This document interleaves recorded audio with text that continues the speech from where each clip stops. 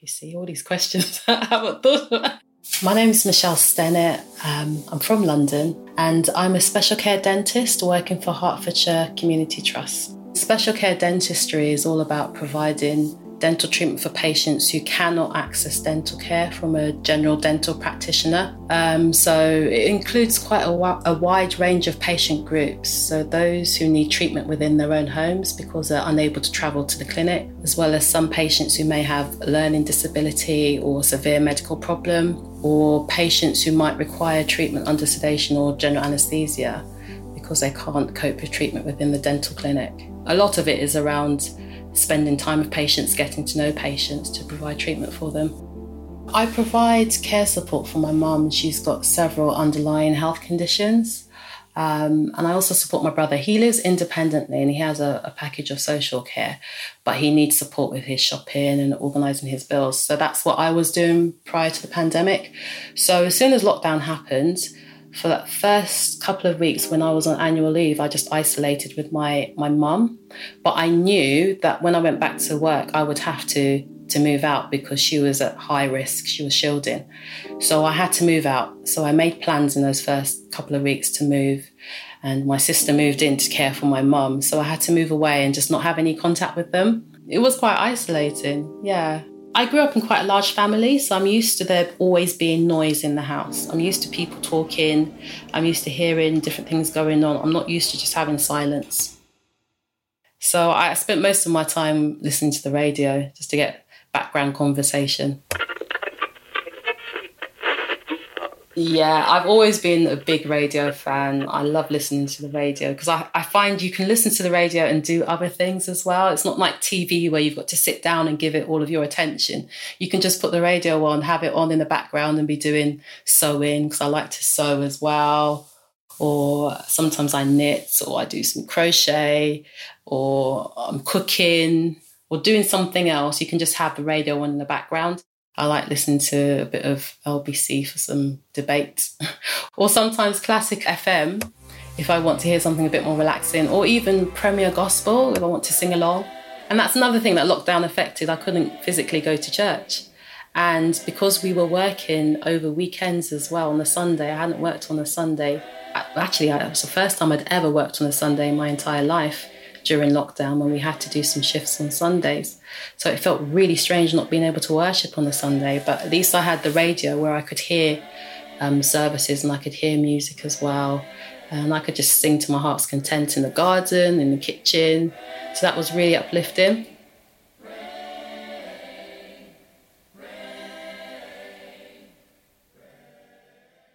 During the coronavirus pandemic, I was redeployed into the prevention of admissions team within our trust. This was a team made up of a wide range of professionals. It included GPs, I think there were some physiotherapists, occupational therapists, district nurses, and the whole remit of the team was to provide treatments for patients in their own homes. Hi, it's Michelle from Prevention of Admission. And some of these treatments were things that would otherwise have needed admission to hospital. So we were trying to reduce the burden of hospital admission due to the coronavirus pandemic. So most of the time I was working with district nurses to provide intravenous antibiotics for patients in their own homes. We definitely bonded. There was definitely a sense of community and togetherness within the Prevention of Admissions team. And it happened quite quickly. So it was a good time, actually.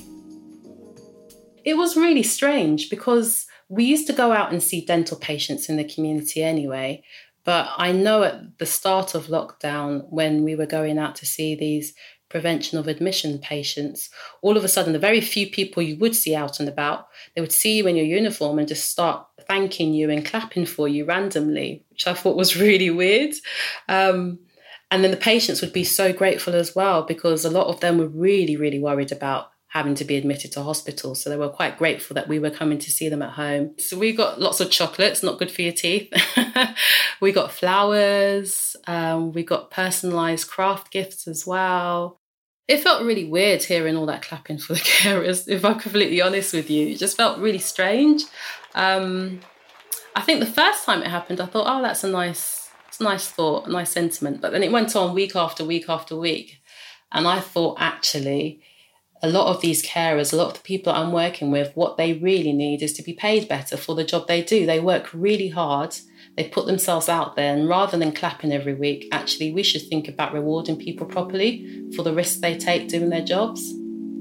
There was a report in the media by the Office for National Statistics that came out saying that ethnic minority groups, Black, Asian and minority ethnic groups, were more likely to die from COVID-19 than white groups. And being a Black woman, that was quite concerning at the time, knowing that my risk was higher, even after accounting for things like age and social deprivation, I think, in that particular study. At the time, it was quite concerning, but we just had to go out and do what we were asked to do, really. It's just something it's always in the back of your mind, but you've just got to. We had appropriate PPE, to be honest. So we wore our PPE and we went out and did what we were asked to do. So I moved back to doing dentistry in July, and things have changed significantly compared to before coronavirus. We have to reduce the number of patients we see, because we have to leave time between each patient.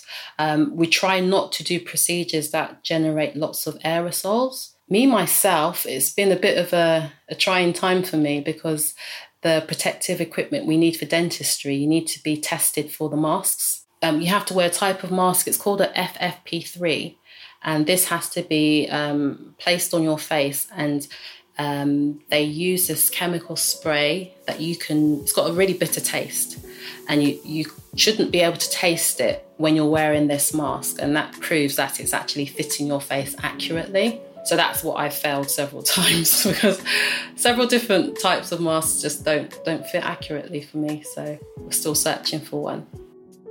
Working with people with anxiety or people with learning disabilities who might be a bit anxious about seeing you covered in all this equipment, because we have to put our equipment on before we treat them in the surgery.